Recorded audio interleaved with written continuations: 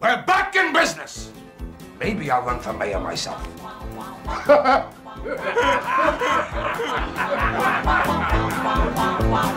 Yesterday it seemed the world was about to end. Didn't it look as though it wouldn't last another year? Yesterday disaster waited around the bend. Well, my friend, spring is here. Back in business and ain't it grand? Let the good times roll. We're back in business here on the Movie Ladder podcast talking about Dick Tracy.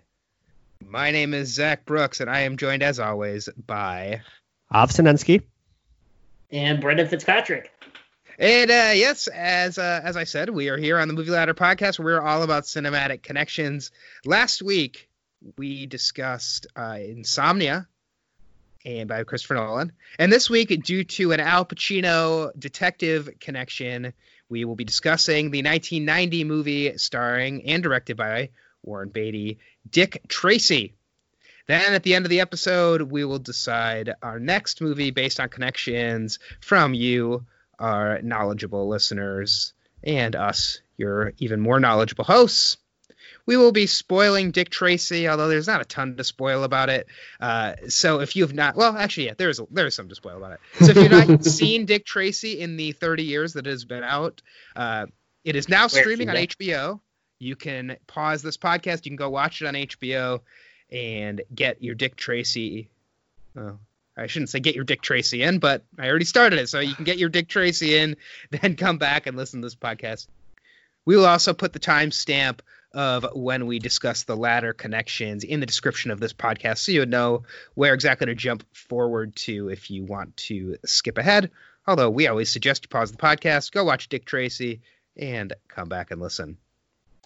So, as always, you can submit your feedback, ratings, questions, comments to us at Ladder Movie on Twitter. We are also on Letterboxd, and you can email us themovieladder@gmail.com. Guys, how's it going? Going well. Yeah, I had a couple false starts here, but we are back in business, as they say in the movie. Yeah, ain't it grand? Yes. From the perspective of the listeners, it's just a regular episode, though.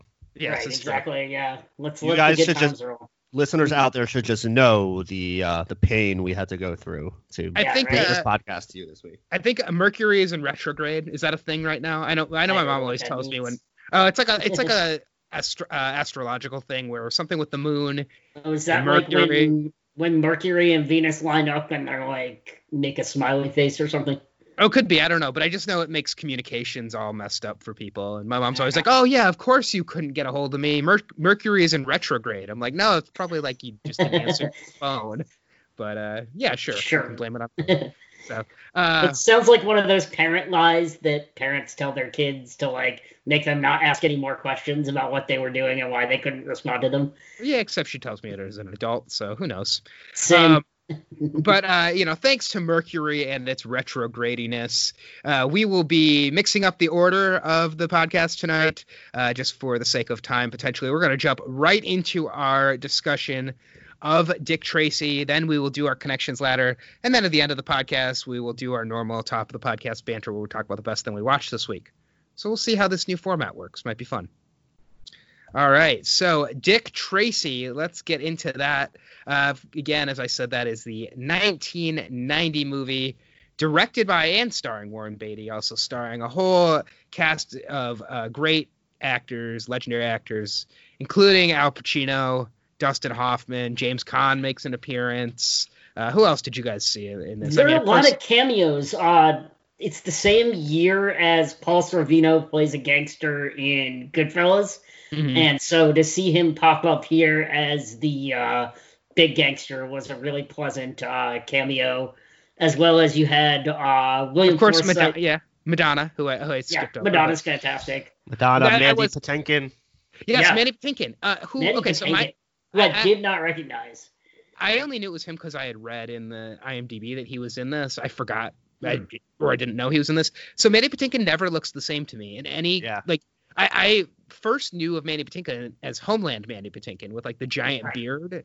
And then that was before I had even seen Princess Bride. And then I watched Princess Bride. I'm like, this is the same guy. Looks nothing like him. And then he's in this and looks even different. So catch up on your Criminal Minds, bro. Is he on? Catherine O'Hara is in this. Yep. Kathy Bates. Dick Van Dyke. Yes, Dick Van Dyke. That was good to see. And Glenn Headley, who we already saw in Dirty Rotten Scoundrels. Yep. Yeah, and Charles Durning shows up as the police chief. He's a really well-known that guy from the 80s and 90s. Who I really enjoyed seeing. Yeah, the kid is played by Charlie Korsmo, who's probably best known for playing Robin Williams' son in Hook. Yep. Oh. Apparently he's also in some connections later. Run Home, Jack. Run Home, Jack. So, so it's this movie came out in 1990. It is based on an old comic strip, which I only knew this movie. I didn't know the comic strip at all. About a detective who wears a bright yellow costume, and he chases down all these really interesting looking gangsters. I think, Av, you were the only one of the three of us who had never seen this before, correct? Yeah, that's right. So let's go to you first. What are your overall takes on Dick Tracy? What'd you think? It was a movie that I really appreciated certain elements. I mean, primarily just like the visual style, especially just like the color palette and the just like interesting characters that like we see, at least just like the way that they are presented to us. Just like everything visual and I would say musical about this movie is like really excellent. Like it's just like the world building and just like creating a time and a place and just like dropping you into it, and it's like so unique, and I assume in 1990 it was even more so, but like even now, like 30 years later, like we haven't seen too many movies like this. I mean, it reminded me a lot of Sin City, although obviously that came much later, and one could imagine there couldn't be a Sin City or a Watchmen, which also it gave me a similar vibe to Watchmen. It's just like there's been obviously like many superhero movies, but this is one of the only ones that I could say felt like more of like an actual comic book movie where like it really uses the visual style of a comic book and just like transmit like even that. in the fighting, like some of the fighting Dick Tracy does is like straight comic book stuff where it's just like it's obvious he's not hitting the person, but that's kind of the joke. Yeah, you know, and just like the yeah. caricature appearances that they give to like the different criminals, it's just like it's all just like feels very much like a comic strip, and that was just like very refreshing. It was just like this movie is not like taking itself too seriously. It knows what it is, and it's that element of it I thought just like hit it out of the park.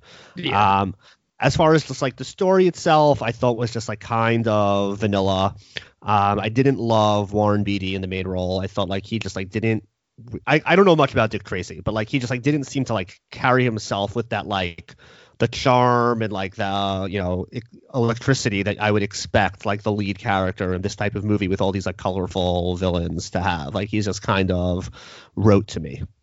I think it reminded me a lot of Kevin Costner's role as Elliot Ness in The Untouchables, where he's a little more wooden, where he's facing down these much more colorful gangsters who are taking up the screen around him. Yeah.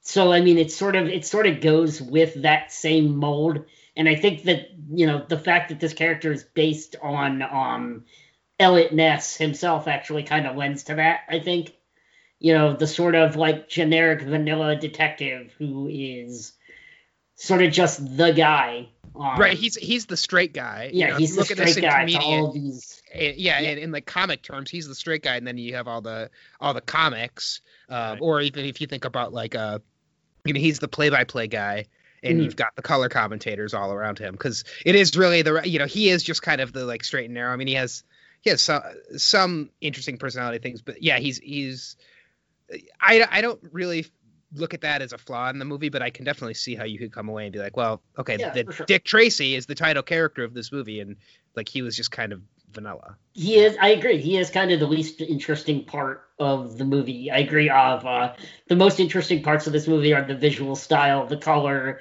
and the visualization of the gangster characters. Especially Al Pacino and Dustin Hoffman's performances really sort of steal the show in the spotlight from Warren Beatty, I think. Yeah, I was looking to, and I think probably a lot of what we'll talk about is the visual stuff with it, because that is the most interesting thing.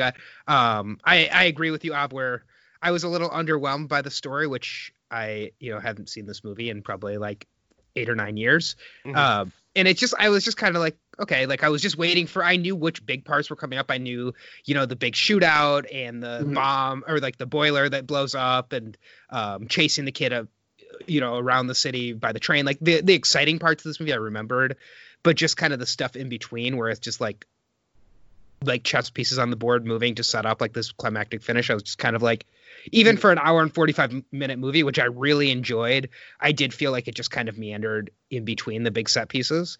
But visually, it's got those colors, which it does a really good job. It gives each character a solid color. There's not like, you don't see text in anything. And when you do see text, it's always like big block font that says chili or club, or like, it's like this, it's the way that if you were looking at a comic panel, you wouldn't see something with like small letters and details. You would see big, bold letters to really stand out for you. So you would know just glancing at the comic strip what you're looking at. For sure. What I really liked, even in those sort of downtime moments, they were immediately followed by something that really ramped up the energy to get you back into the film, whether it was a montage or a musical number, or a montage with a musical number, to sort of get you back in there and pumped up for the action scene that usually came after it, or the big comedic scenes like Al Pacino at the dinner table or the meeting table with all the other gangsters, and something crazy is going to happen. Mm-hmm. That scene was very reminiscent of a lot of scenes we get a lot of times in crime movies. And so that was one of the connections that I made to some of the movies we covered earlier. It really reminded me of similar scenes when we see the bad guys all gathered around the table talking about their evil plan.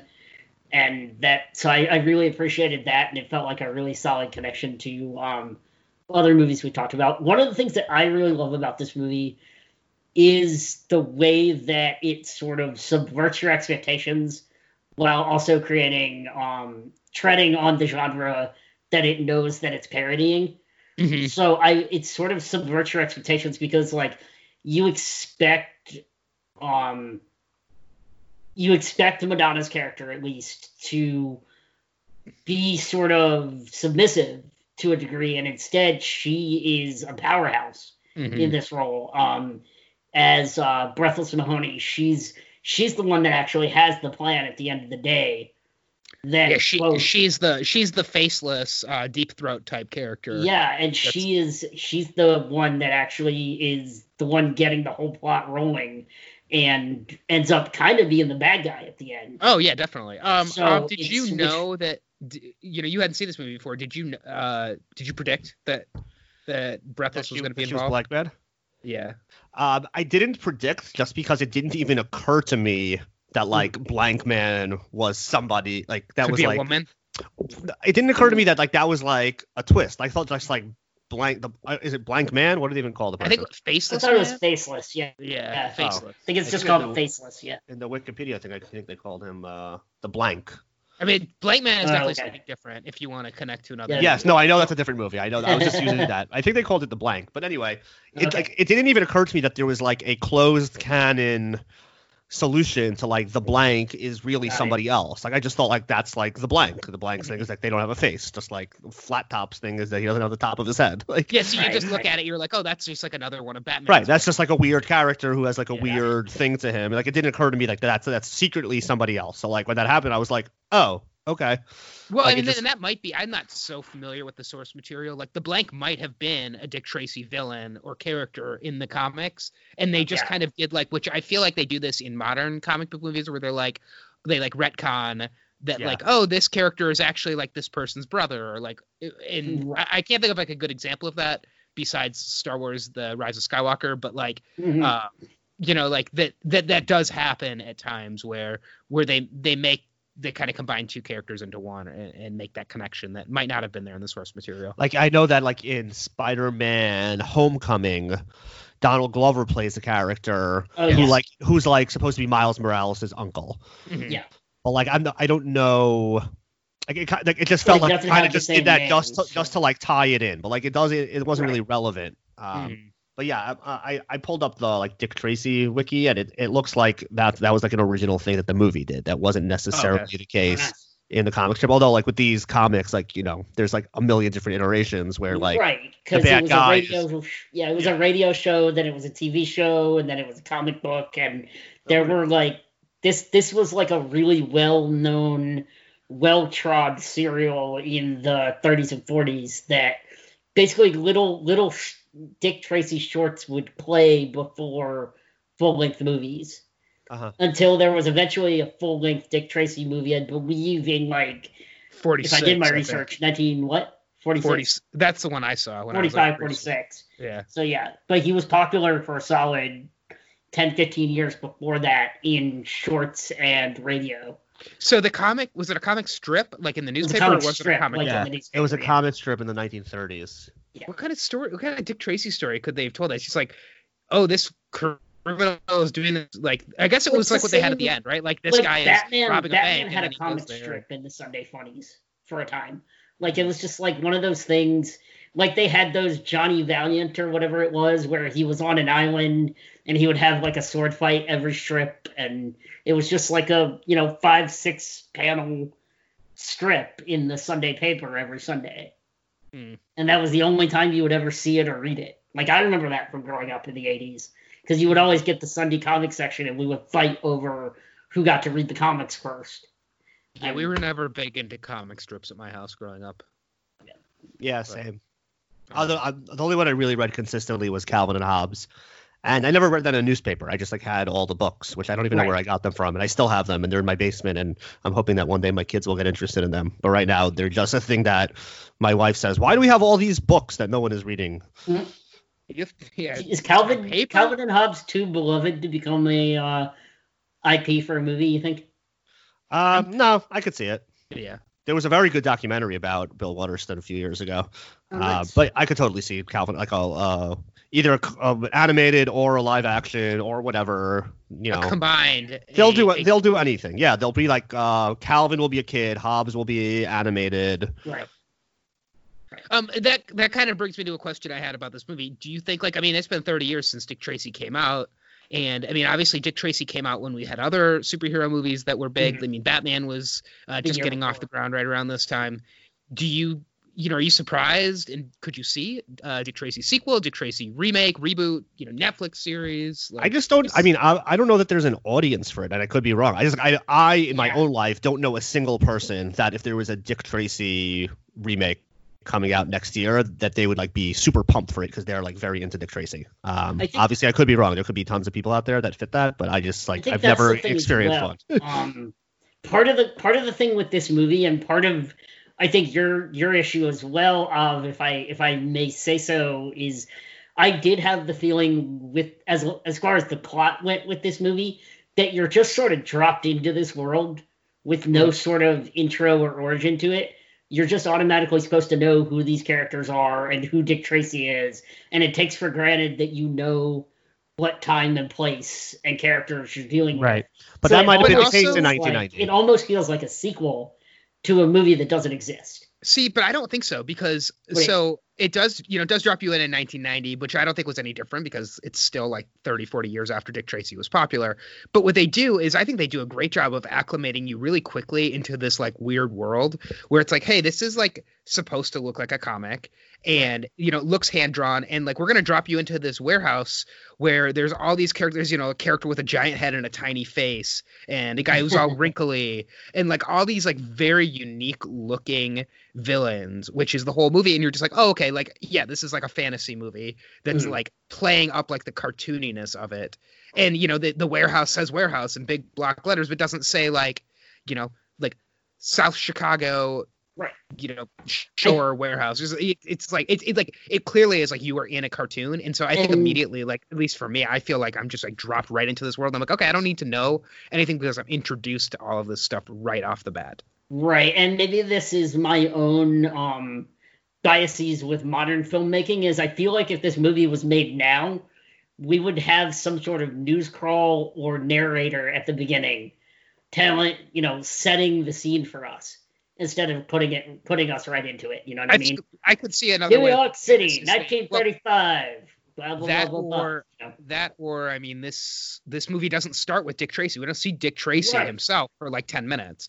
And maybe another version of this movie is young Dick Tracy going through the police academy, and you see him becoming a cop, and then we're introduced to the villains. And instead, the villains are really the that's the show here is The the villains are villains, the show. I agree. not Dick Tracy. So that we start with the villains, I think gets us into that world right off the bat. That's And we fair.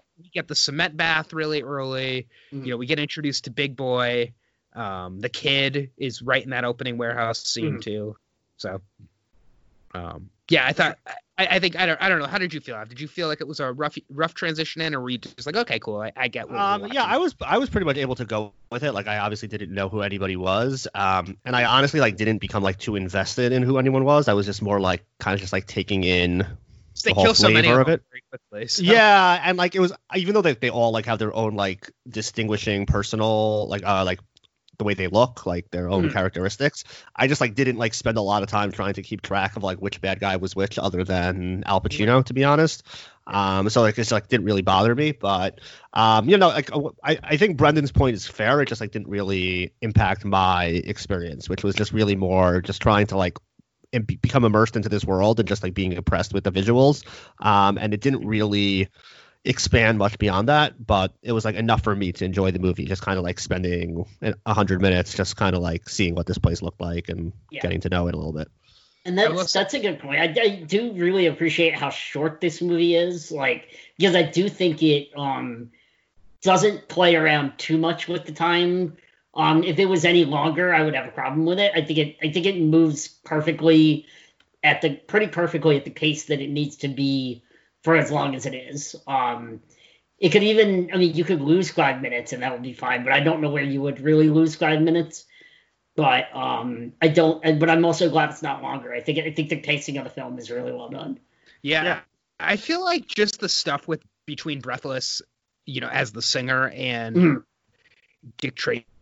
Like, I get what they're going for, that she's like seducing him and it's causing problems with his relationship with Tess. But it just like, I feel like there was a lot of that and a lot of like, oh, Big Boy's setting a trap for Dick Tracy. Oh no, actually it's a trap that Dick Tracy said. I just felt like we had a couple times that it was repeated. Fair enough. Some of those interactions, but yeah, I don't think there's much you can cut. I was actually surprised it was as short as it is. Although I really love the scene in Dick Tracy's office though, because that is straight out of 1930s, 1940s noir movies. Yes, like that's and they the do a scene great you job always of get. making. And it's Yeah, like, they do a great job of making a noir movie that is a cartoon basically. Like, and that's why like Dick Tracy being just kind of like your wooden everyman, like. Yeah, I'm not going to compare him to Humphrey Bogart, but it is like that type of like, he's just like cool and calm, right? He's not going to be, the wild, outlandish person. You leave that to Al Pacino and let him go yell at everything. Right. I think if you wanted somebody who could play the straight-laced wooden Dick Tracy, but also give you a little charm in 1990, you give this role to Harrison Ford. Yeah, it is. I think Harrison Ford would be like, give you a little bit more attitude than right, exactly. And I think that's what this was missing, is Dick Tracy doesn't have enough of an attitude or personality. Yeah, he's just kind of, his humor is kind of dry. Right. But yeah, I thought, you know, as we're talking through this too, you know, we've talked about a lot of the villains. I think just like spending some time with the Al Pacino performance, because he was nominated for Best Supporting Actor for this role. I was actually surprised. Well, Godfather 3 was also nominated that year for Best Picture. So, but did he get a nomination for that? I assume. No, he did not. So he was in 2 movies in 1990. One of them was a Godfather movie, and that was not the movie he was nominated for. Correct. Let me just double check. I do not think that he was nominated for that. Andy Garcia was nominated for. Best. I mean, I'm not saying that he necessarily should have been. It just seems like that's the type of like Oscar that they just like always nominate. The irony is there. Yeah. No, he was not nominated for Godfather 3. Andy Garcia was nominated for Godfather 3. Right. Joe Pesci won Best Supporting Actor for Goodfellas that year. That makes sense. Yeah. And yeah, that's a weird Oscar. So Dances with Wolves actually was the winner of Best Picture that year. Right, and Costner won Best Actor, right? Yeah, Ghostbusters. Ghost was nominated for Best Picture. Right, and Whoopi wins for Best Supporting Actress. Awakenings, which I believe, Brendan, that was one of your suggestions last week. Robert De Niro, Robin Williams. Yep. Yeah, so I was talking to my brother about the Oscars today, and he says, you know, a lot of bad movies are nominated for Best Picture. And I said, yeah, but if you look at the Oscars more as like a time capsule of the culture for that year, instead of like a definitive list of the best movies of that year, it's a little bit easier to Because there's a difference between the best movies and the most enjoyable movies. Yeah, and also like You know? sometimes like you just like had to be there. Like Right. it's easy to come 50 years later and say what the hell were they thinking? Think that this movie was better than that movie. But like if you were alive then and you were part of the culture then, maybe it made sense then. But Yeah, I'm sure Godfather 3 coming out was probably similar to like The Dark Knight Rises coming out, where I feel like when The Dark Knight Rises came out, like most people liked it. I know people hate on it now, but I don't think there was a lot of like immediate backlash to The Dark Knight Rises. I did not like it. But I saw you just watched it again. Yeah. I mean, it's definitely my least favorite of the three, but I'm not, this isn't a Let's Relitigate Batman podcast. Not this one. You know? Or is it? Yeah. Is it? So another thing I was reading through is like some people's letterboxd reviews of Dick Tracy, Yeah. and a lot of people said that, and I don't know if they were talking like with the knowledge of this, but they said basically like Batman 1989, Tim Burton's Batman came out the year before with a Danny Elfman score, and then Touchstone was just like, yeah, we need our Batman, and so they basically like made this movie, which. I guess if you look at this as like kind of being connected to Batman and like having that same style, I think this is just much brighter and much more fun than the 1989 Batman. I agree. And then they took a lot of the visual from this as well as the music of Danny Elfman and put it in Batman Returns. Right. Like they took a lot of what worked about this movie and were like, oh, we will steal this and nabbed it for Batman Returns. Now, Dick Tracy isn't a DC property, correct? I don't believe so. I don't think so, no. Okay. I think I it's believe he was a Timely Comics and then, Okay. yeah, I'm not sure. Yeah. Yeah, I just thought I don't know if this is exactly a reaction to Batman, because it's not like they could have made this movie in the time since like Batman comes out and it's a smash, and they're like they would have already. This is something Warren Beatty was trying to get made for like. Yes, correct. This was like his pet project. Yeah, he came up with it in 1975. Warren Beatty is one of those guys that only makes a movie every 10 years or so, and it's like a movie he's been working on for like 20 before that. So I'm surprised to learn that Warren Beatty is 83 years old. Yeah, because he does not look that old in this movie. And yeah, this movie was 30 years ago, but yeah, he was 51, I think, when this movie. Glenn Haiti must have been like 20. Like she was pretty young in this, I would. Yeah, I mean, well, like when you think about it, he was, how old was he? He must have been at least in his 20s in Bonnie and Clyde. Yeah, that came out in 1967. So he was born in the 40s. Yep, he did age very well, which means he grew up with Dick Tracy. So yeah. I mean, he's a very good-looking man. Yeah, he is. All right, so what else? He's not great at reading a cue card, but oh right, yes. I'm sorry, guys. Spencer Tracy is who we're supposed to be doing a podcast on. Dick Tracy, sorry, you lose. Could they do Dick Tracy Jr. and have the kid grown up now? We're 30 years later, so he'd be like 40-ish, and he could be, 30 years after the original Dick Tracy, we're returning to the scene. They could do that, but it would just be the same movie. Like you just have him then become Dick Tracy, right? Like what else would you do? So like and he would just have a new cast of like crazy. Yeah, with Tracy, right? He would just be Dick Tracy now. So I don't think it would really matter necessarily, but you could do that as just like a Hook. Hook, because he was in Hook. That the Dick Tracy. Oh yes. Bazinga. So I know Brendan and I both watched the first Captain America in the last week or two. I've never seen it.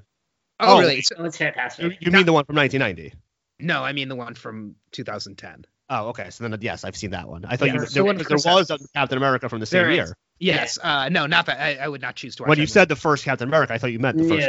No, I mean the first MCU Captain America. Got it. Yes, I've seen that several times. And I do feel like this movie and that Captain America are very similar, right? Like they're like roughly like the same time period, and they're like period piece superhero movies. And that I also feel like when you're watching Captain America, especially for the MCU movies, you really feel like you're looking at a comic book more than most of the other MCU movies outside of that one big splash in Avengers Endgame.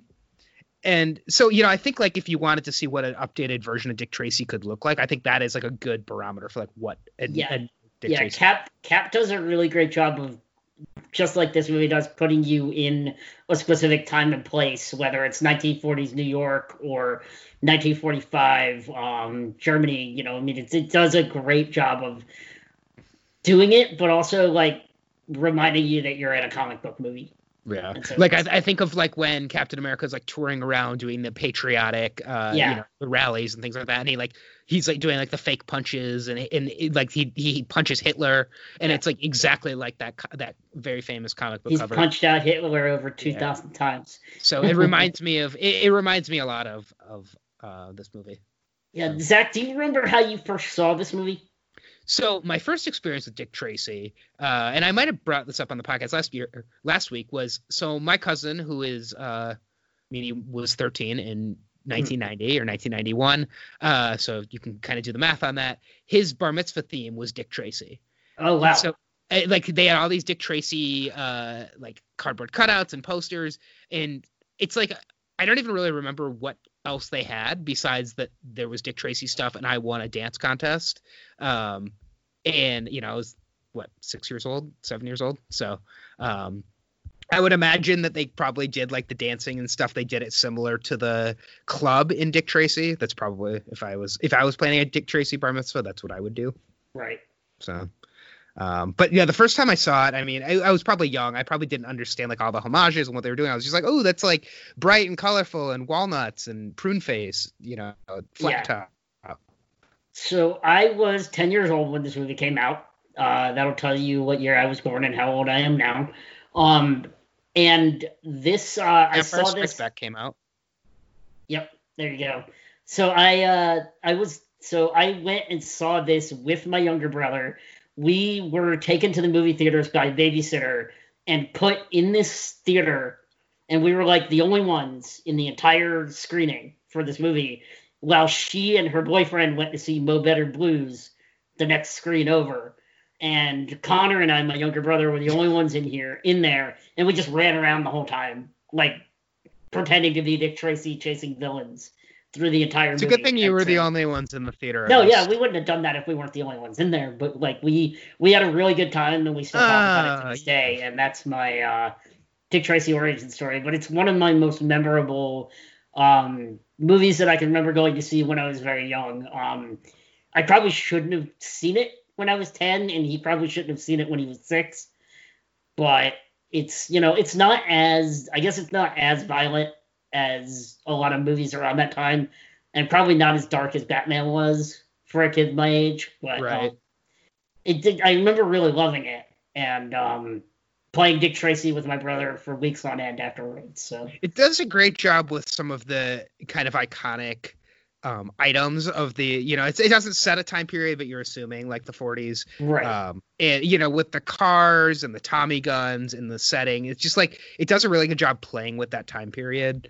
Yeah, for sure. Like I assumed it was the Roaring 20s because of flappers and I wasn't the sure cars if it and was stuff the like 20s that, or the 40s. Because gambling is it's illegal. The 30s. Yeah, okay. So we're in between. Split the Yeah. difference. Yeah. I mean, it's the on Wikipedia. It's the first line says it's set in the 1930s, but I don't know if that's 1930 or 1939. It's probably closer to 1930. Yeah, because like it's right. It definitely has a feel of like the Capone, like Prohibition era, like with the illegal gambling and like all that sort of stuff. It's definitely based on that stuff, I would think. And I mean, I feel like we're supposed to be in Chicago in this movie too. Like, a lot of times Gotham City is supposed to be New York. Like, I think this is probably supposed to be Chicago. I think it's not set in the Dick Tracy universe where it is, like, because it's supposed to be in like some sort of like Midwest city, but like I would guess that Chicago is probably the main influence. Yeah, and Big Boy's full name is Alphonse Big Boy Caprese. Yeah. So I mean that's like as close to Alphonse Capone as you can get, without completely ripping it off. So there you go. Yeah. And it's actually funny that this came out shortly after Untouchables and in the same year as Goodfellas. I mean, this was a big era for the gangster pick, in just the 3-4 years around when this movie came out. Well, it's like if you're gonna go to Goodfellas, but you want to bring your kids to it, go see Dick Tracy instead. Right. Get a little bit for everybody. Right. I do think it's got like one of the best posters as well. It's just that black, very good. The black poster with the yellow outline of Dick Tracy. It's very minimalist. So, it's very good. Yeah, it's great. Sure. Holds up. That holds up like more than anything, I think. Well, I mean, like this movie still holds up, but Yeah, I definitely think the movie does hold up. I mean, that what I think was the most pleasantly surprising thing, because I probably hadn't revisited this movie in 10 or 15 years, and it sort of took me back to a time and place, and gave me that like easy it's not a joyful movie, but it's a fun movie. It's not like giving you whimsy, but it's still like giving you that nostalgia. Yeah, it's a fun movie to watch. And I do think like what helps it too is the campiness can just be chalked up to like, well, you're in a, you're supposed to be in a comic strip. Like, right. So when he punches him and he clearly doesn't hit him, you're not like, oh, that's so unrealistic. You're like, well, they're, it's setting the mood, or, like the montages that just kind of like yada yada through right. parts of the story. It's like, well, this is, supposed to be like a comic. And they also accomplish that too by, the backgrounds look, they don't look like backgrounds would look in movies today, but they look like they're hand drawn. They're hand drawn backgrounds, especially like even at the end when they're pulling out and they're driving towards the bank, but all you really see is like the comic book cell frame with their voices over it saying, "Let's go." Right, you could totally see like big like speech bubbles, showing up. And actually, I do remember version of this movie. And I believe it was only the first half of this movie, because I think the comic book ended with the boiler explosion. And I think I got it from like a Pizza Hut special or something. It was one of those sense, like, yeah. So I almost remember this movie more of like reading the comic novelization of it than seeing the movie itself. Yeah, that makes sense. There's definitely there were definitely huge merchandising tie-ins behind this movie between fast food stuff and The Watch. The Watch was a really big seller. We haven't even talked about that yet. What did you think of The Watch? The talking watch was huge. Yeah.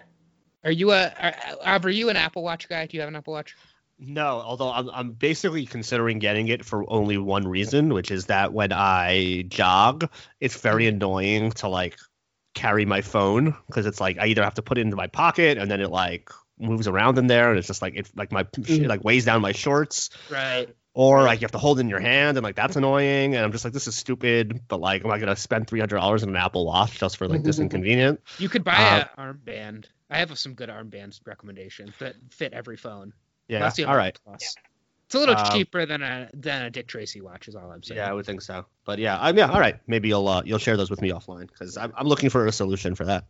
But the watch, I think, is very cool, especially now that like, the idea of a smartwatch was not a thing back, when the comics came out, but like when the movie came out also. And that's like Dick Tracy's main tool, is just like, as a kid, I remember thinking that was really cool and I wanted one. I probably had like the toy version of that watch. It's really funny because it seems to only go to him. Like it's his personal radio broadcast watch.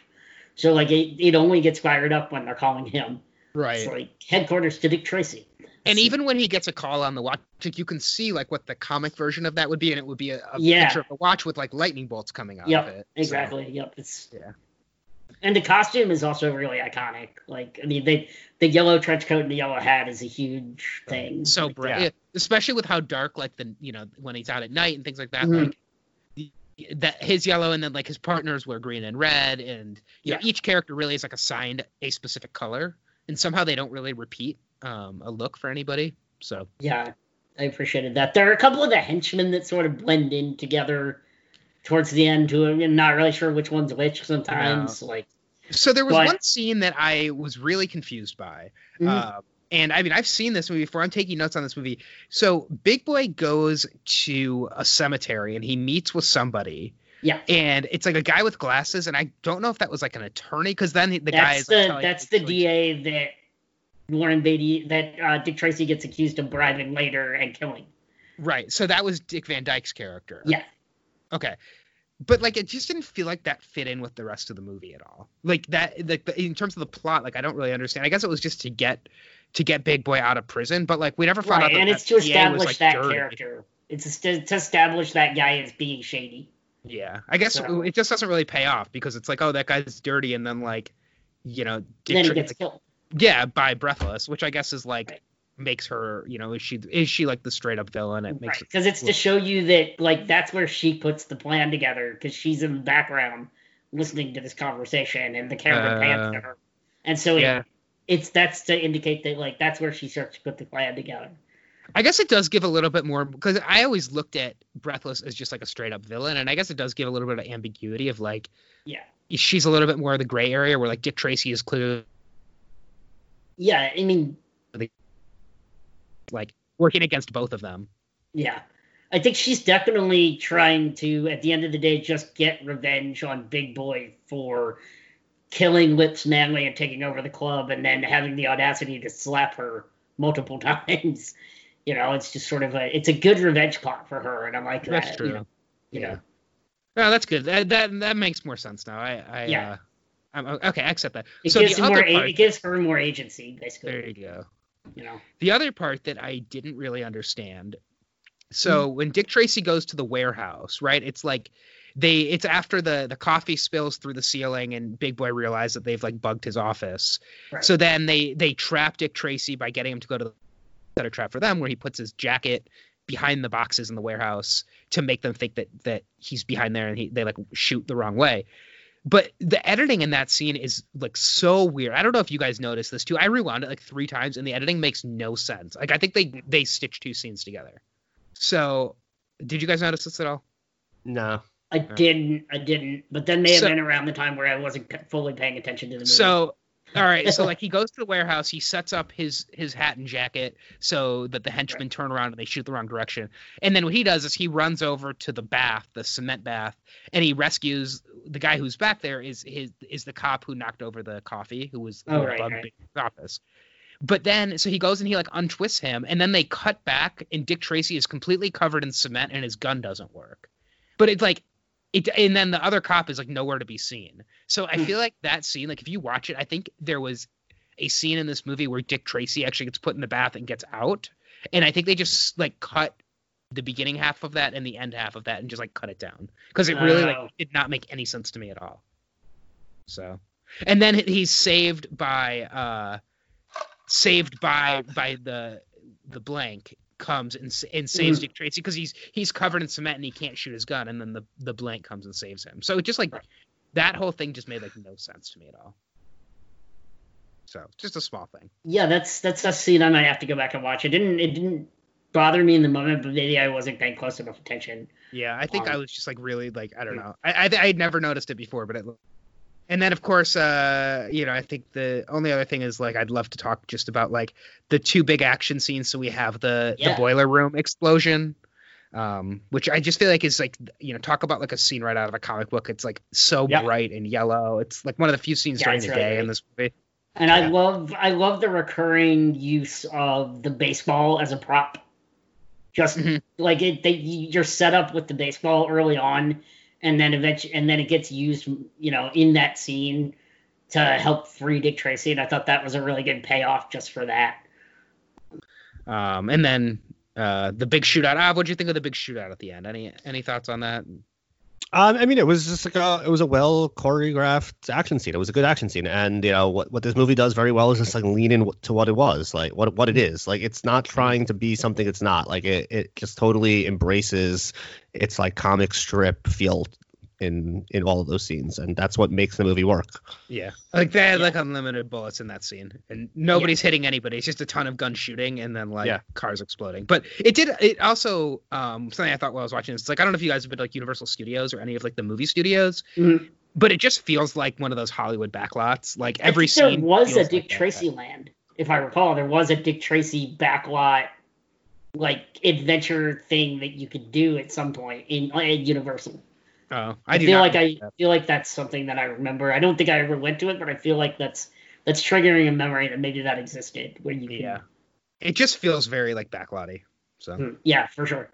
I will say that the very end of the movie in the clock tower had huge connections to all the Batman that we were talking about earlier. I mean, it reminded me a lot of the end scene with the Joker in the Bell Tower in the 1989 Tim Burton Batman.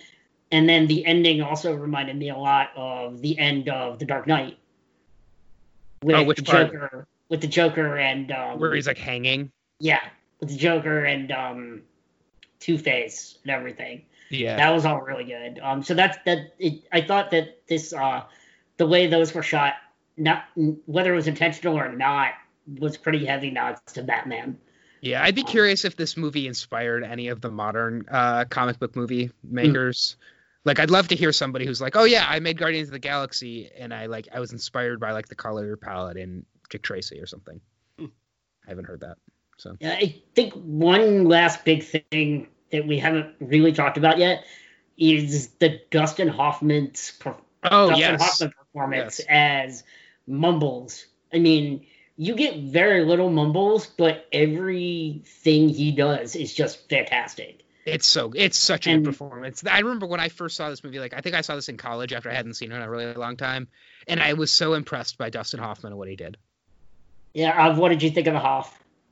Yeah, no, I agree with you. I think he was really a bright spot in this movie, and it's actually like very interesting that they got like so many big names for this. Yeah, like, Warren Beatty, Al Pacino, Dustin Hoffman, like these are major names for this type of movie. It's like obviously now we're like very accustomed to like superhero movies or just like silly movies getting such high profile actors, but like in the 90s that wasn't usually the case, and it's pretty cool that they got that for this movie. Right, you look at a movie that came out a few years after this, in The Rocketeer, and that got like no big name. I think that's the same production company as this. It's like a similar like period piece comic type movie, and it didn't get any of these big name actors. Yeah, and I mean, I assume the fact that Warren Beatty I assume the fact that Warren Beatty was like the motivating force behind this made a big difference in Hollywood, and like he was able to get more people involved. But it's really cool that there's just like so many big people in this, even just like in like very minor characters. It's just like not common back then.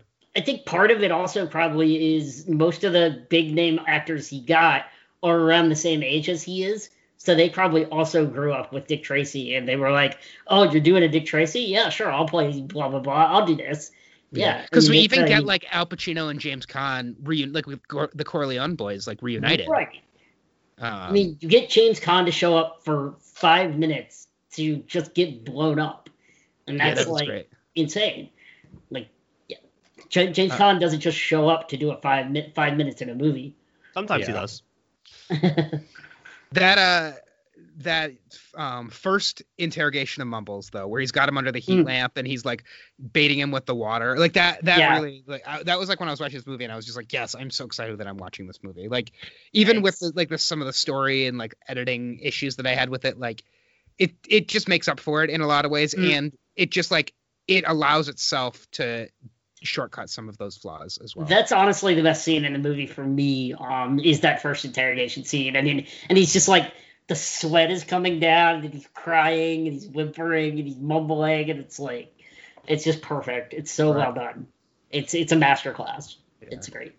So, all right. Well, what do we got for feedback from other people, and then we'll get into ratings and connections.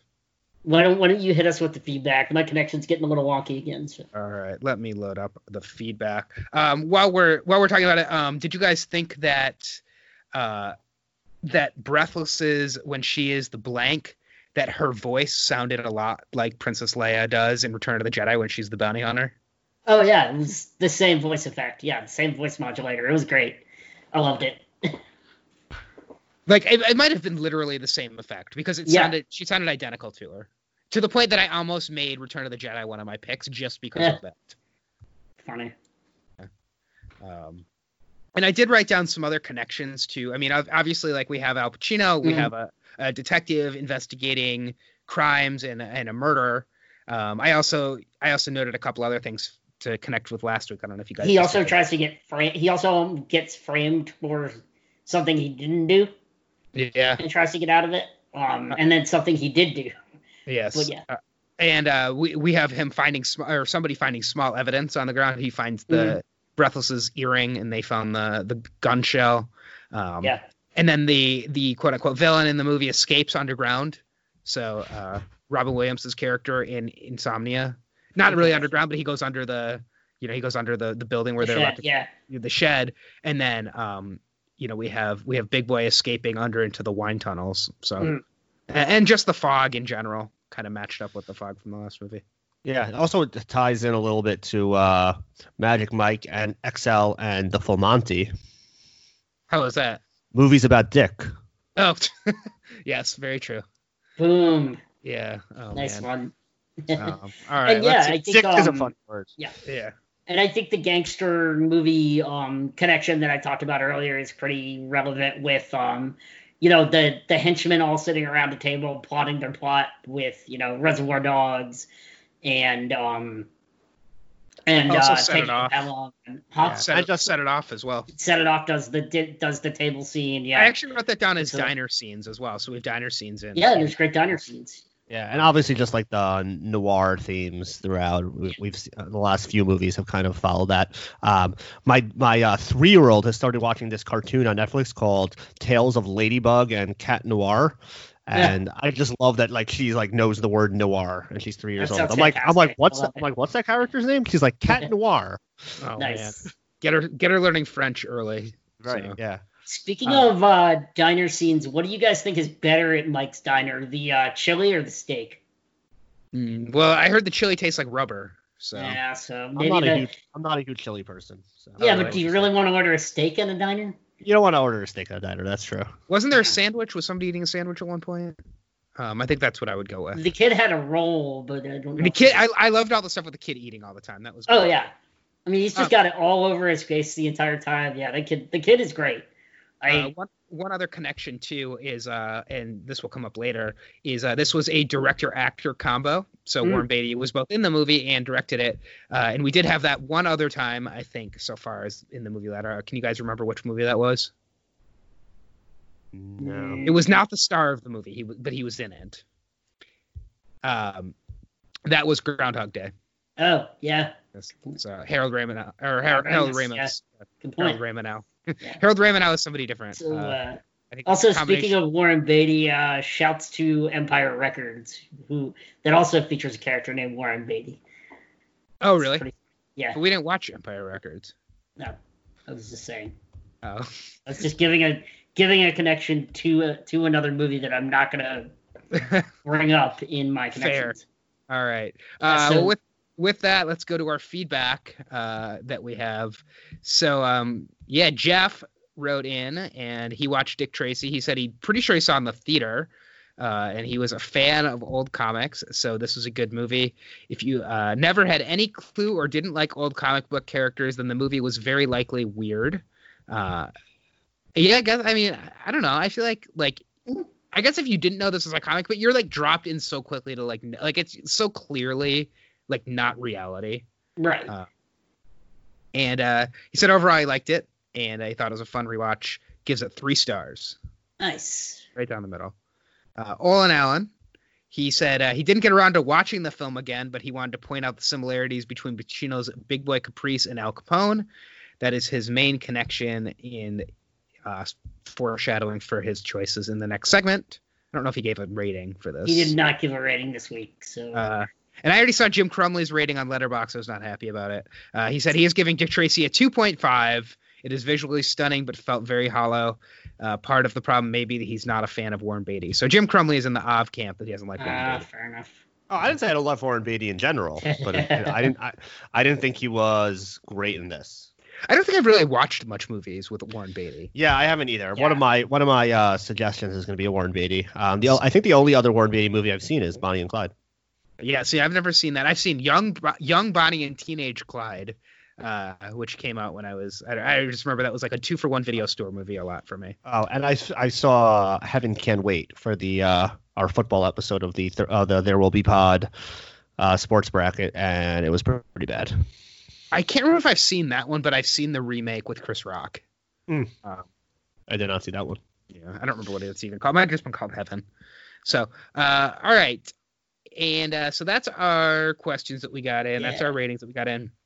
Let's go to our ratings. I will lead things off because I'm listed first on this doc. I thought Dick Tracy is like super enjoyable. I think I give it a lot of slack for some of the faults that it has. And not perfect. It's got some issues, but overall, I liked it quite a bit. I am going to give it a 4. Probably a 4.25, but like more like 4.22. So round down to 4.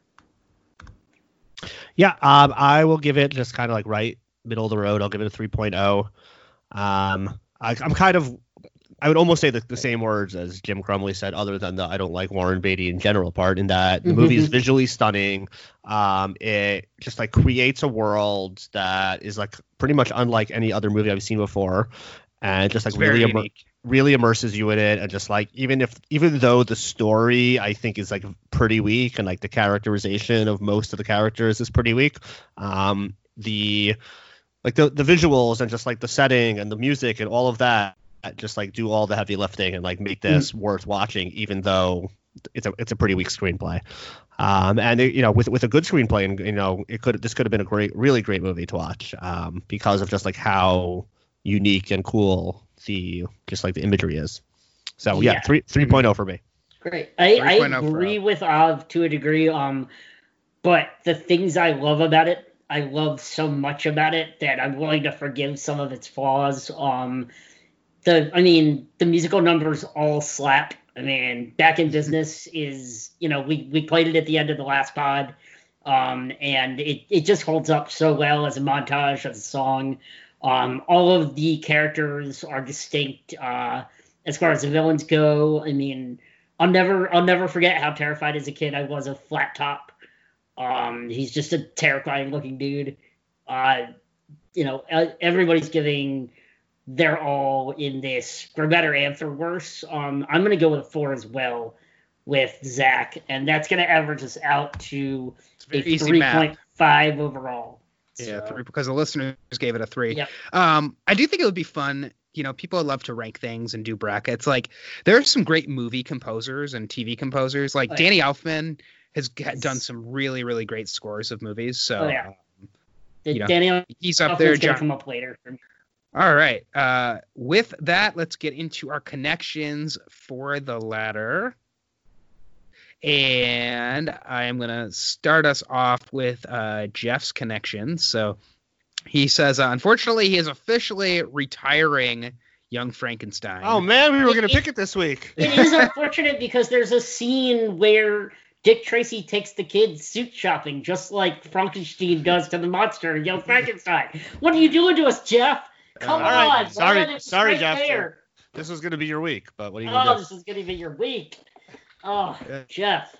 Maybe he'll bring Young Frankenstein back. Maybe it'll be like a Michael Jordan retirement. Young Frankenstein will come back and play for the Wizards. My favorite thing about this podcast is that we have like 3 listeners, and one of them suggests the same movie every week, and we refuse to do it. I think we have more than 3 listeners. You just have 3 who email us regularly. Have you been gambling on the movie ladder, Jeff? Is that what we're suspending you? We definitely want there to be more listeners than hosts. If it ever gets to the point where there's fewer listeners than hosts, I think the podcast will then we're going to have a problem. Unless the podcast website is lying to me, we do have more listeners than we have hosts. So I believe it. We have tens more. Yes, we have tens. There are dozens of us. Dozens. We just got to get that one movie, and that's going to hook everybody. Speaking of hooking everybody, I did not even mean to do that. So Jeff's suggestion is Hook. Oh, okay. Nice. Was that suggested last week also, based or no? on an old class.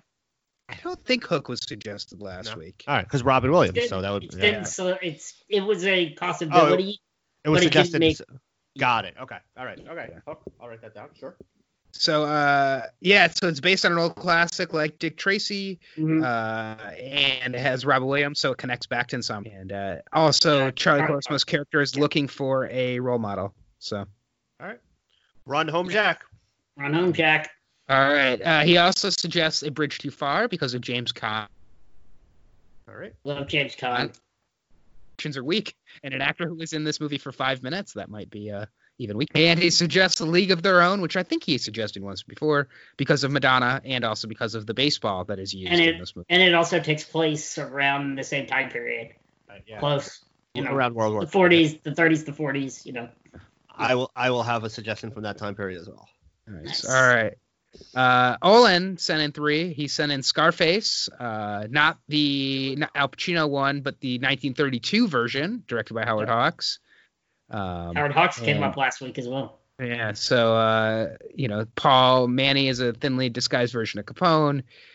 Be warned to have the film pass the censors. There were some short, dull scenes not filmed by Hawks that were, but knowing this going in, they could be easily ignored.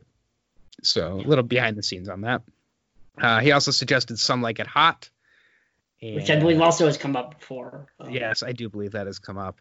And I had totally forgotten this. Apparently, the whole reason they have to dress and drag and are on the run is because they're on the run from a gangster played by George Raft, and who is taken off of Capone. I had completely forgotten that was the premise. Yep, that's what he put. So. Who did George Raft play in Dick Tracy? Nobody. He says another film with George Raft. That was why I asked about it. Oh, I don't know why you wrote it like that. That's just how I wrote it. Well, I think he means another film, with George Raft as the leader of a character. I think he means because he's a Capone stand-in. I guess. I don't know. Oh, and you have to let us know what you meant. And then he also suggested The Untouchables because we actually get Al Capone, played by Robert De Niro. Sean Connery won an Oscar with one of the contenders for the worst Irish accent he's ever heard. So, nice. And Jim Crumley, he suggested Rain Man with Dustin Hoffman mumbling and bumbling through the part, and both movies feature gambling. I did also think that connection myself. So, yep, good one. All right, Av, you go first with your connections. All right, I have 4. Nice. My first one is a movie that I suggested as my connection, not a connection, but it was on the very first episode of this podcast, and it was a blind spot. We usually had to give a blind spot was one of them, and my blind spot back then was Top Gun, which was written by Jim Cash and Jack Epps Jr., the same writers as Dick Tracy. So that's my connection. After first you connection. Just besmirch the screenplay, you want to go back to the same writers again? Well, I've never seen Top Gun, so. Well, you've got some time before the sequel, also. Yeah, well, yeah, fair enough. It's the same writers as Top Gun, so. Cool. There you go. My second one is a movie I never heard of. I came across it during my research for this. Is a 1999 comedy called Dick. So the connection is the name. It stars Kirsten Dunst and Michelle Williams, and it's a kind of like a comedic reimagining of the Watergate scandal. Yep. My third is one of the all-time movie classics in history. It takes place in a similar time period. It's like early 40s, and this is either the early 30s or late 30s, so it's close enough. There was a scene in the movie where somebody acted surprised that there was gambling going on in the underground casino, which reminded me of that. In addition, the main character in this movie, or not the main character, one of the main characters in this movie is the Kid, which reference for me one of the most famous movie lines in history. Here's looking at you, kid. So obviously now my recommendation is Casablanca. It's my next. I'm trying to figure it out. That was like one of those trivia questions where you get like a broad clue, more specific clue, more specific clue, and like each clue is worth fewer points. And I didn't get it to the last. That's how I like to do my ladder. I like to give a little. I like to tease them out a little bit before I reveal. This is a movie that is a movie that you watch. Yes. Yeah, and then my fourth is another movie that I've never seen that was talked about a lot in the analysis of Once Upon a Time in Hollywood because it is based on partially the life of Jay Sebring, the hairdresser that lived with Sharon Tate. And this movie was written by and stars Warren Beatty.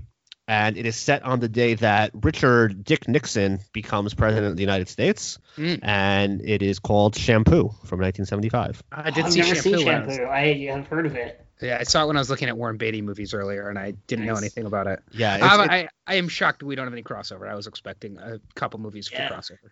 All right, cool. I like all of your picks. All of your dick picks. All my dick picks. Very nice. All right, who's next? Me? Yeah, you go next. All right, I'll go next. So yes, I have 7, but I'm not going to bring all 7, of course. I just always write down a lot. But I think I'm going to pick 10 this week, actually, and I slowly have been crossing them off as other people have mentioned them. So yep, that's what I do, and then I prioritize them based on what I really want to bring. So for my first 3, I went with an actor-director combo. I went with that idea. So my first is actor-director combo with Warren Beatty once again. And this is about, I don't know much about it, but it's about a guy running for mayor or governor or some political office. And the song Ghetto Superstar is featured very heavily in it. Yep. It's Bulworth. So I've never seen it, but I remember when it came out. I think I had the soundtrack for it, but I never saw it. And I think, we are in an election year, allegedly. It's a really interesting movie. would be interesting to watch.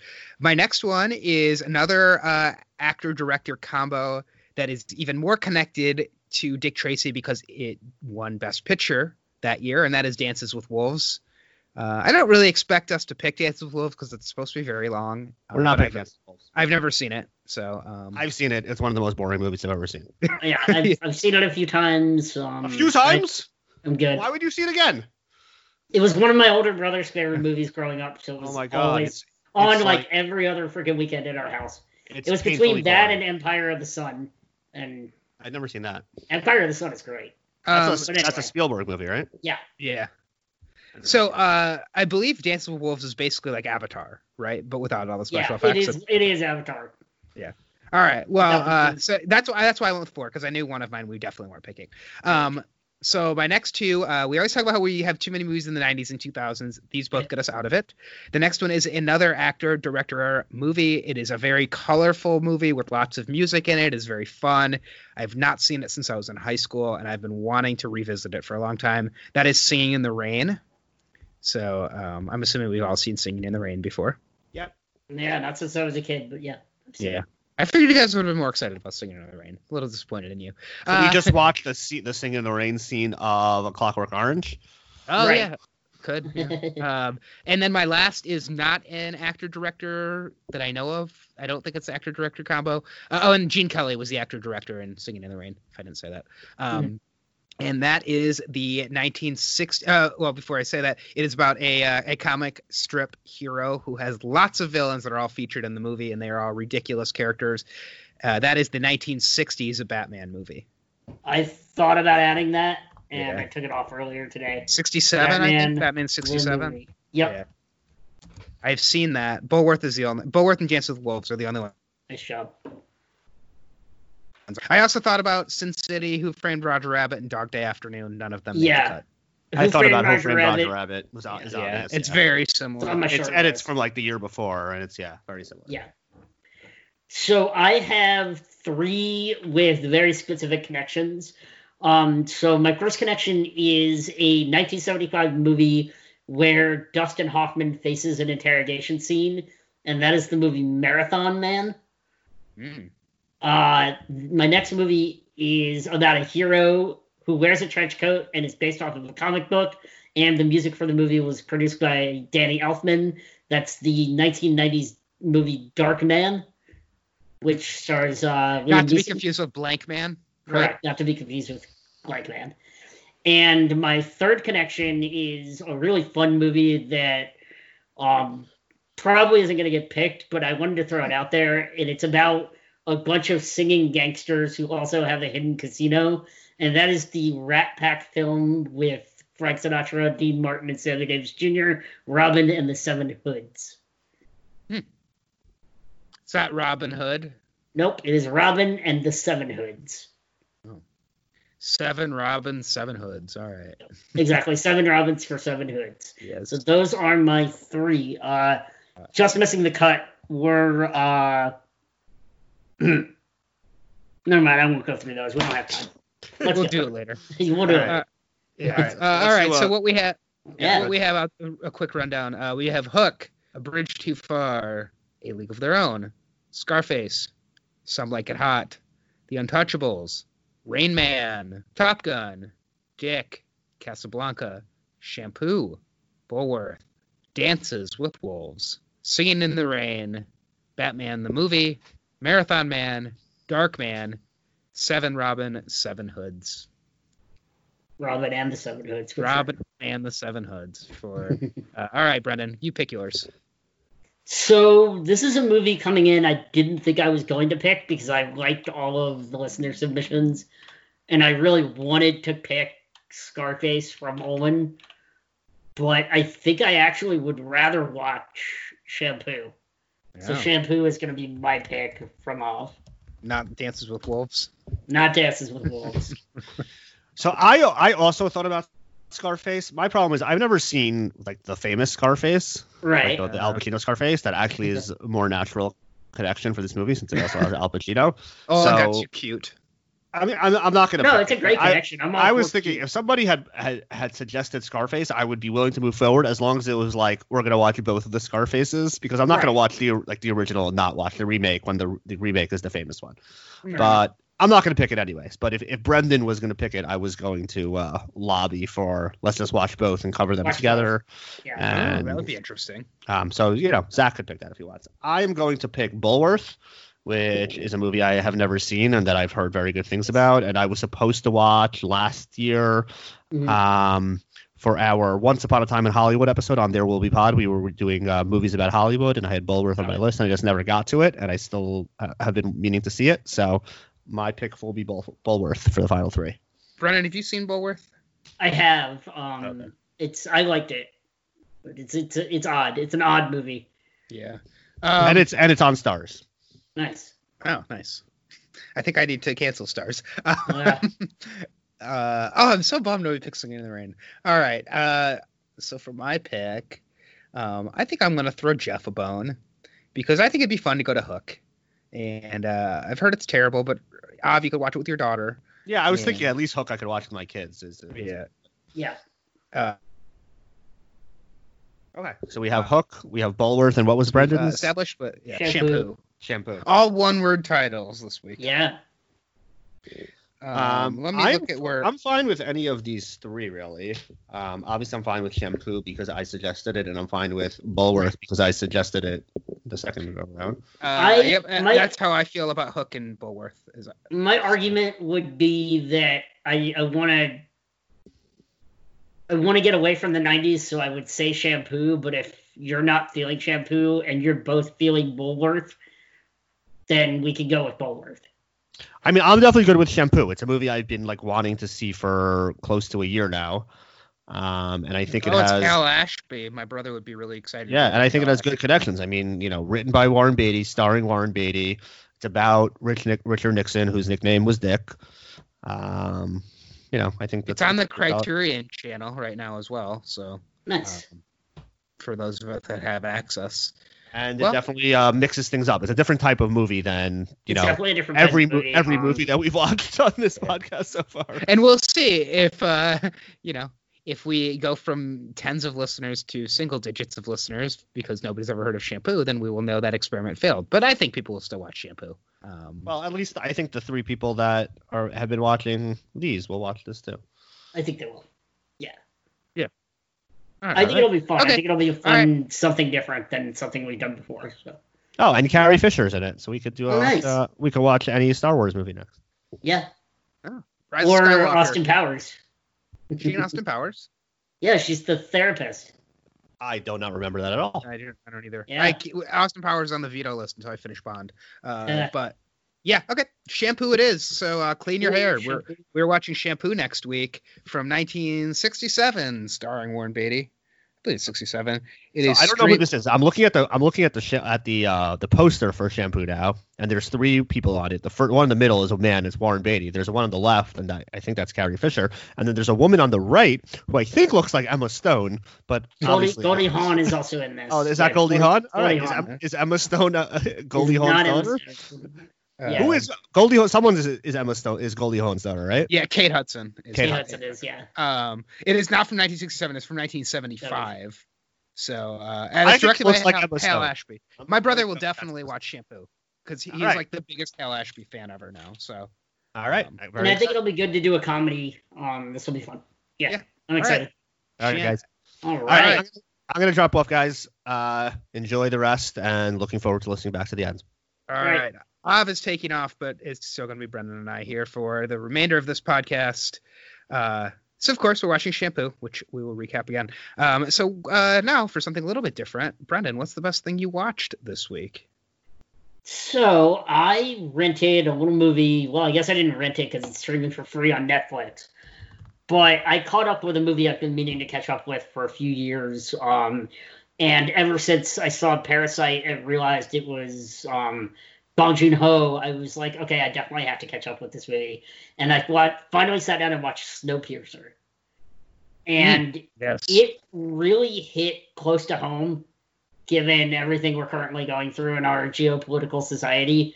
It was, if anybody's not familiar with Snowpiercer, it's about a group of people that live on a post-apocalyptic rescue train that travels around the world after a post-apocalyptic event, and they decide that they are going to take over the train. And I'm not going to spoil anything. Things kind of go off the rails, though, as it were. But it's a very enjoyable movie, but it's also very, very dark. It's got a great cast. Yes. Tilda Swinton, Chris Evans plays the hero. I had just watched Captain America the day before, so watching this after watching Captain America was quite the tonal shift. But it was also like really enjoyable because of it, because I could see I could see little pieces of Captain America popping out from Chris Evans doing this. But yeah, really great cast. Tilda Swinton, a couple of people I don't want to spoil pop up in this. Alison Pill, who we just got finished watching on Devs, is really fantastic. Oh, she was also on Star Trek Picard this year. She's really fantastic in her small role she has in this.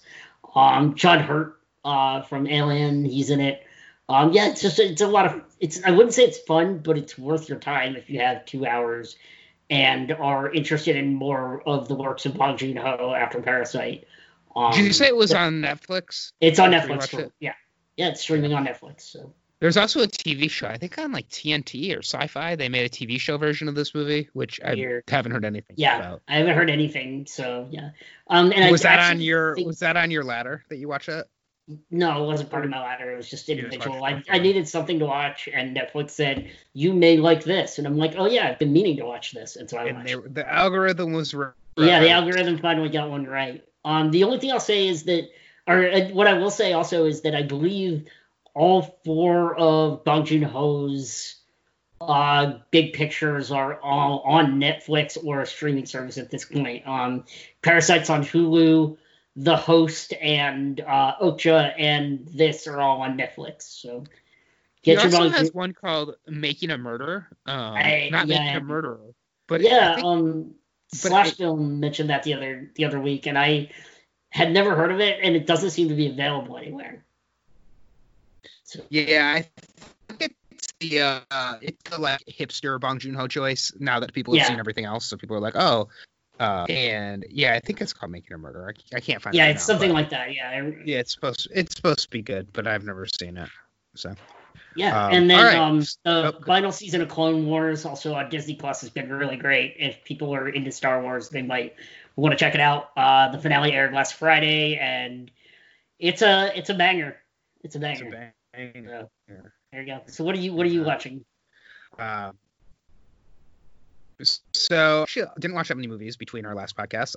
I also watched Captain America because Brennan and I are both following along with the post-show recaps Marvel rewatch podcast. Captain America, awesome. Probably was the best thing I watched this week, but I don't want to talk about Captain America.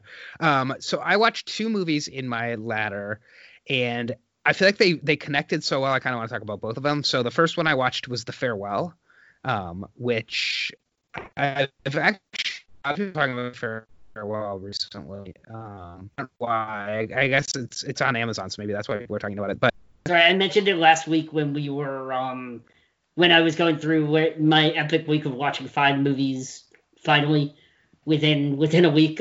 So I watched The Farewell last week, and that's when it brought it up.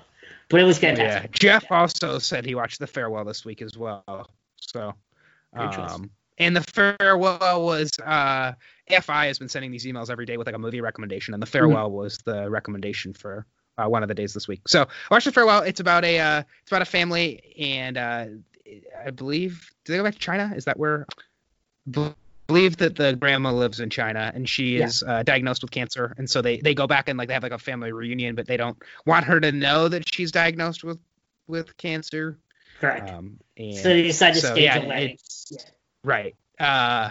And it's subtitled mostly, but there is some English. It actually has a lot of really good connections to Tiger Tail, which I would recommend. Tiger Tail is a new Netflix movie by Alan Yang. It's like an autobiographical movie about it. So My one really weird criticism of The Farewell is there are some spots where the all white subtitles are layered over white items. So there's like a dining scene where the subtitle is over the plates and the plates are all white. So like you literally can't read the subtitles because it's all white. And it was just like very strange to me that they did it like that. But I liked it. I liked the story of the wedding and just seeing like a family that hasn't seen each other in so long like come back together and all their different like personalities and life choices colliding. And it reminded me a lot of a movie I hadn't seen in a very long time, and that is called Rachel Getting Married. Have you seen? You've probably never seen this, have you? I did see Rachel Getting Married. When I was working in Pennsylvania at the Allentown Playhouse, we had an independent movie theater attached to it that we ran movies on every Friday and Saturday night. And it was always independent movies, and it was the year Rachel Getting Married came out, and that was one of the movies we chose. There was that, Schenectady, New York, Shay Parts 1 and 2, movies like that. So I did see Rachel Getting Married. Yeah, it is very stressful. It's about a daughter who is getting out of rehab, and you find out like piece by piece more about like what actually happened in their backstory as you watch the movie, and just like really tough family fights and family dynamics throughout. But I did feel like it painted. I mean, there were some things that were a little dramatized, but it did really paint like an accurate portrait of like a family dynamic and just like the fights you get into with your family. And I also thought it was really great to see like the sisters would get in a huge fight about something, and then like the next minute they would just be like having fun doing something. Like, and it is like the way you are with your family. Like my brother and I, when we get together, we'll get in like a big fight about something and then immediately be like watching a game together and having fun. That's just like, families just have their ups and downs, and it's not like a world ending when things happen. I agree. Absolutely. Yeah. Absolute realism. I really appreciated it. I remember liking it. It's filmed like not handheld, but basically like a handheld. Like it's almost like a wedding video where the camera moves like with the people, and it's not steady cam. So yeah, that I thought it was hard to watch, and I definitely liked it. I'm a fan. There was one thing that they did that I won't spoil. Maybe I'll tell you after we stop recording. It just bothered me. I didn't think that they needed to do that with the story. They could have told the story the same way without this like sort of unrealistic thing happening. So nice. Not fun. What do you got coming up later this week? So my next movie on my ladder, I was trying to figure out what it is. My brother recommended Guess Who's Coming to Dinner with Sidney Poitier. And I think that does kind of tie in with Rachel Getting Married because it's about like families meeting for the first time. And Rachel Getting Married was a multicultural wedding as well. So, and there are race dynamics, obviously, is like the plot of Guess Who's Coming to Dinner. So I think I'm going to watch that next. That's my plan. Nice. And hopefully some Bond. How about you? Nice. I have The Great Gatsby coming up, connected to Midnight in Paris on my movie ladder. That's coming up this week. And then I don't know what else I'm going to watch. I'll find something. I'm still working my way through Schitt's Creek, so that's good fun, but it's not much of a binge because I'm only watching a couple episodes a week. That's kind of how I am with The Wire. Yeah. I'm on season 4 of The Wire, and I just can't watch too many episodes in a row, mostly because I'm like trying to savor it, but also because they're like so dense. I need to like really be willing to pay attention when I watch it and like have my phone down. So yeah. If I would have less podcasts to listen to, I'd be watching a lot more shows. But every time I start to watch an episode of TV, I'm like, but I have like 15 podcasts in my feed that I need to listen to.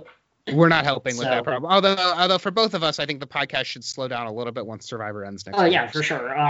Speaking of which, we're 2 weeks away from the 3-hour finale. That's going to be exciting. So.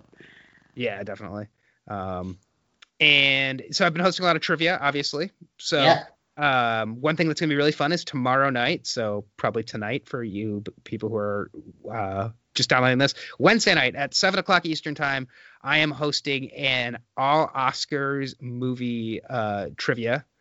And it'll be through Sporka Live. So if you go to sporkalive.com/virtual, you'll be able to pull up all the trivia events coming up. I'm hosting trivia with them all the time, basically like multiple days a week. But tomorrow is going to be all theme. So if you're a big Oscar movies fan, you can play individually, you can play with a team, you can get teams from different places together and be in like a breakout room together. So it's a lot of fun. And there are still, as of right now, there are still spots to join. So that will be my Wednesday night before I watch Survivor. Yeah. Nice. before you came on, we were talking about, Av and I were spending a lot of time talking about Survivor. We were waiting for you to get connected, and Av is like binging through all these old seasons of Survivor, and he keeps saying he's not going to watch all the seasons, but he's going to watch all the seasons. I mean, come on. So at some point I was like, yeah, I was like, when you finish watching Survivor, I'm like, we should just do a 2-hour Survivor podcast, and you can just talk about like what you found out watching. Yeah. So at some point, we might do a bonus podcast on this feed of Survivor podcast, Survivor talk with Av. So yeah, that'd be fun. That's all I really got going on. Just the usual post-show recap stuff has been rolling along. Captain America, as you mentioned earlier, is dropping later this week, which I worked on the show notes this morning and yesterday and it's just, I think you guys are in for a treat if you decide to check it out. It's going to be a really fun one. I think it's going to be our best one yet. So yeah, you can check me out. Stay inside and listen to podcasts. That's good. At Post Show Recaps, at Fitzy Brendan on Twitter, BrentFitz11 on Letterboxd, and that's about it for me. Yeah, and you can find me at BrooksZA on all platforms. You can find Av at A. Sinensky. I'm not sure which episode of Curve they're up to. They just released the Trick or Treat episode, which is the Bald Asshole Larry episode of the Curb Your Enthusiasm podcast. They released it like Sunday, so they were very late recording that. Usually they recorded earlier. So I don't know. I can't remember what season 2 episode they're up to next. I need to watch it. So, yeah. And I know There Will Be Pod. They are either just released an episode or they're going to be releasing an episode. Did just release an episode yesterday on Bad Education and some other movies they've been watching lately. It's a good hour-long chat and just catching up on what they've been watching for the last couple of weeks. So, and a good review of the HBO movie Bad Education, which I did watch this week and I didn't mention. Bad Education is a pretty good movie. I mean, it's not like the best movie of the year, but it's a solid movie. It is based on the performances alone, currently number 1 in my 2020 movies. But that's also because there's not a lot else that's come out this year that I've seen. Right. So I think my number 1 is The Invisible Man, or I think Tiger Tail surpassed it. I don't like the Bad Education. The poster for Bad Education, or like the art for it, is like it's like a weird Dutch angle with them in the corner, and I just like really hate the poster for it. Yeah, so I'm like judging it. You're not a big fan of the Dutch angle thing. So. No, it's just distracting. I don't know. So then the poster for Memento must really bug the crap out of you because the picture is weird, and then he's also at a weird angle and. No, because it looks like a Polaroid. So I like that poster from Memento. It's supposed to look, that's at least like makes sense. Like I think that's a fine poster. Dick Tracy though, all-time great poster. Yeah, so fantastic. I would love to have that one on my wall. I think that would be a good one to frame to put up behind you. Definitely. I think of like, have you been watching the Michael Jordan documentary at all? Yeah, I'm loving it. So that's been very good. Episode 5 was like my favorite that we've had so far. Yeah, but whenever they have interviews with Mike Wilbon. Oh yeah, and like all the just the stuff that they cover with the shoes and the gambling. And the assembly of the dream. But whenever they show Mike, really good. And... Yes. Whenever they show Mike Wilbon, he has a Raiders of the Lost Ark poster behind him, and I'm just like, oh, it's just like he just has like good movie posters framed behind him. So definitely. So all right, I think that's it. Oh, what do you think? Thumbs up or thumbs down on the Westworld finale? I'll give it a moderate thumbs up. Not a thumb all the way up, but thumb like up to chest level, but not like raising my thumb all the way. I liked it when I watched it. I feel it's a setup episode, and that's not really what you want for a finale. Right. Like, it's just here's a setup for the season that's not coming back for like 2.5 years. Yeah, I think if it was the series finale, I would have liked it more. But knowing that there's 3 more seasons coming, it bothered the crap out of me. Yeah. Well, I just like the way they ended it. It just was like, well, this obviously doesn't mean anything because there's 3 more seasons coming. And it was like, Yeah. So that's my general thought on Westworld. But I like it for what it is. It's kind of like some of the Christopher Nolan movies where it's just like a flaw. Like if you think too hard about it, that's just too flawed. But if you just enjoy it for what it is, it's like, well, whatever. It's just like a mystery box show. For a show that's all about mysteries, the fact that they showed shots from in the trailer from the finale is just like unforgivable. Big pet peeve. Yeah, big pet peeve. I would also say that part of my feelings about this show and the reception of the final season are probably impacted by another show that dealt with a lot of the same issues as this season of Westworld did, and that was Devs, which I thought did it in a much better and cooler way than this season of television. But at the same time, that's not really like, the makers of Westworld's fault. Like, they didn't know, Also, so, yeah, I don't really feel like against them. I don't feel like Devs stuck the landing either. So right, Devs didn't completely. It did a little bit better, but I thought the messaging throughout the season was more consistent. Dev's hand wave. The character motivations at least made sense. Yeah. In Devs. Yeah. Yeah. Dev's hand waved a whole bunch of stories. That's also true. Yeah. Which is what Westworld, I feel like, did too. I think a good comparison to like season 3 of Westworld is like some of the later seasons of Game of Thrones, where they just kind of throw logic and character motivation out the window, and they're like, well, we need character A to be at point B. Right. At this point, and so they did this, and so but that's because they needed to be there, and it just didn't make any sense. So I have been watching Upload on Amazon also, which again is another show that deals with living in a simulation. It's about a guy who dies and goes to like a virtual afterlife it takes place in the 2030s. Sounds like The Good Place. It gets a lot of comparisons to The Good Place. It's made by Greg Daniels, I believe, which I think he worked on Office.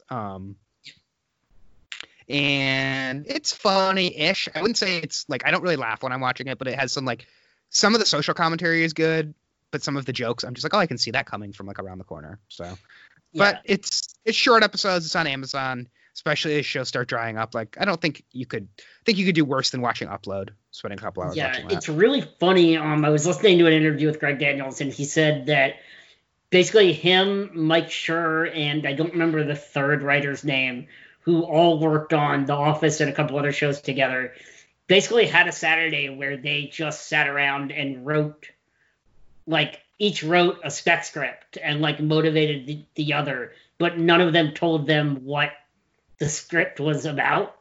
And now it turns out that all three of them were shows based in the afterlife. One of them was The Good Place, one of them was Upload, and I don't know what the third one is because it hasn't gone into development yet, but he was like, none of us knew that that's what we were doing, but we all had the same general concept. And so I thought that was really funny. The Good Place is definitely better than Upload. If you're looking for a show to watch, watch it, people are going to need content. So for sure. All right. I think we've rambled. Yeah, I think we have. It's been a good long while here. Yeah. So Ava's gonna have a lot to listen to when he comes back. Let us know of the new format. I think we prefer putting what we've been watching up top, but putting it at the end makes it just a little bit easier for Av to dip out once we finish the ladder, because he has parental duties and he's got to be a good dad. Whereas Brennan and I have to just move on to our next podcast. Quarantining without kids versus quarantining with kids, very different. So indeed. Yes, if you forgot, because we've been talking for a while, our movie next week is going to be Shampoo. It stars Warren Beatty, and it is about a Richard Nixon, and his name was Dick, which ties into Dick Tracy. So, yeah, and we will see you next week for Shampoo. I don't even know what music to play for our outro, so it might just be the trailer. Figure it out. All right, take care. Maybe Splish Splash, I was taking a bath. All right, maybe I'll find that. Take care of yourselves, guys. See you next week. Bye.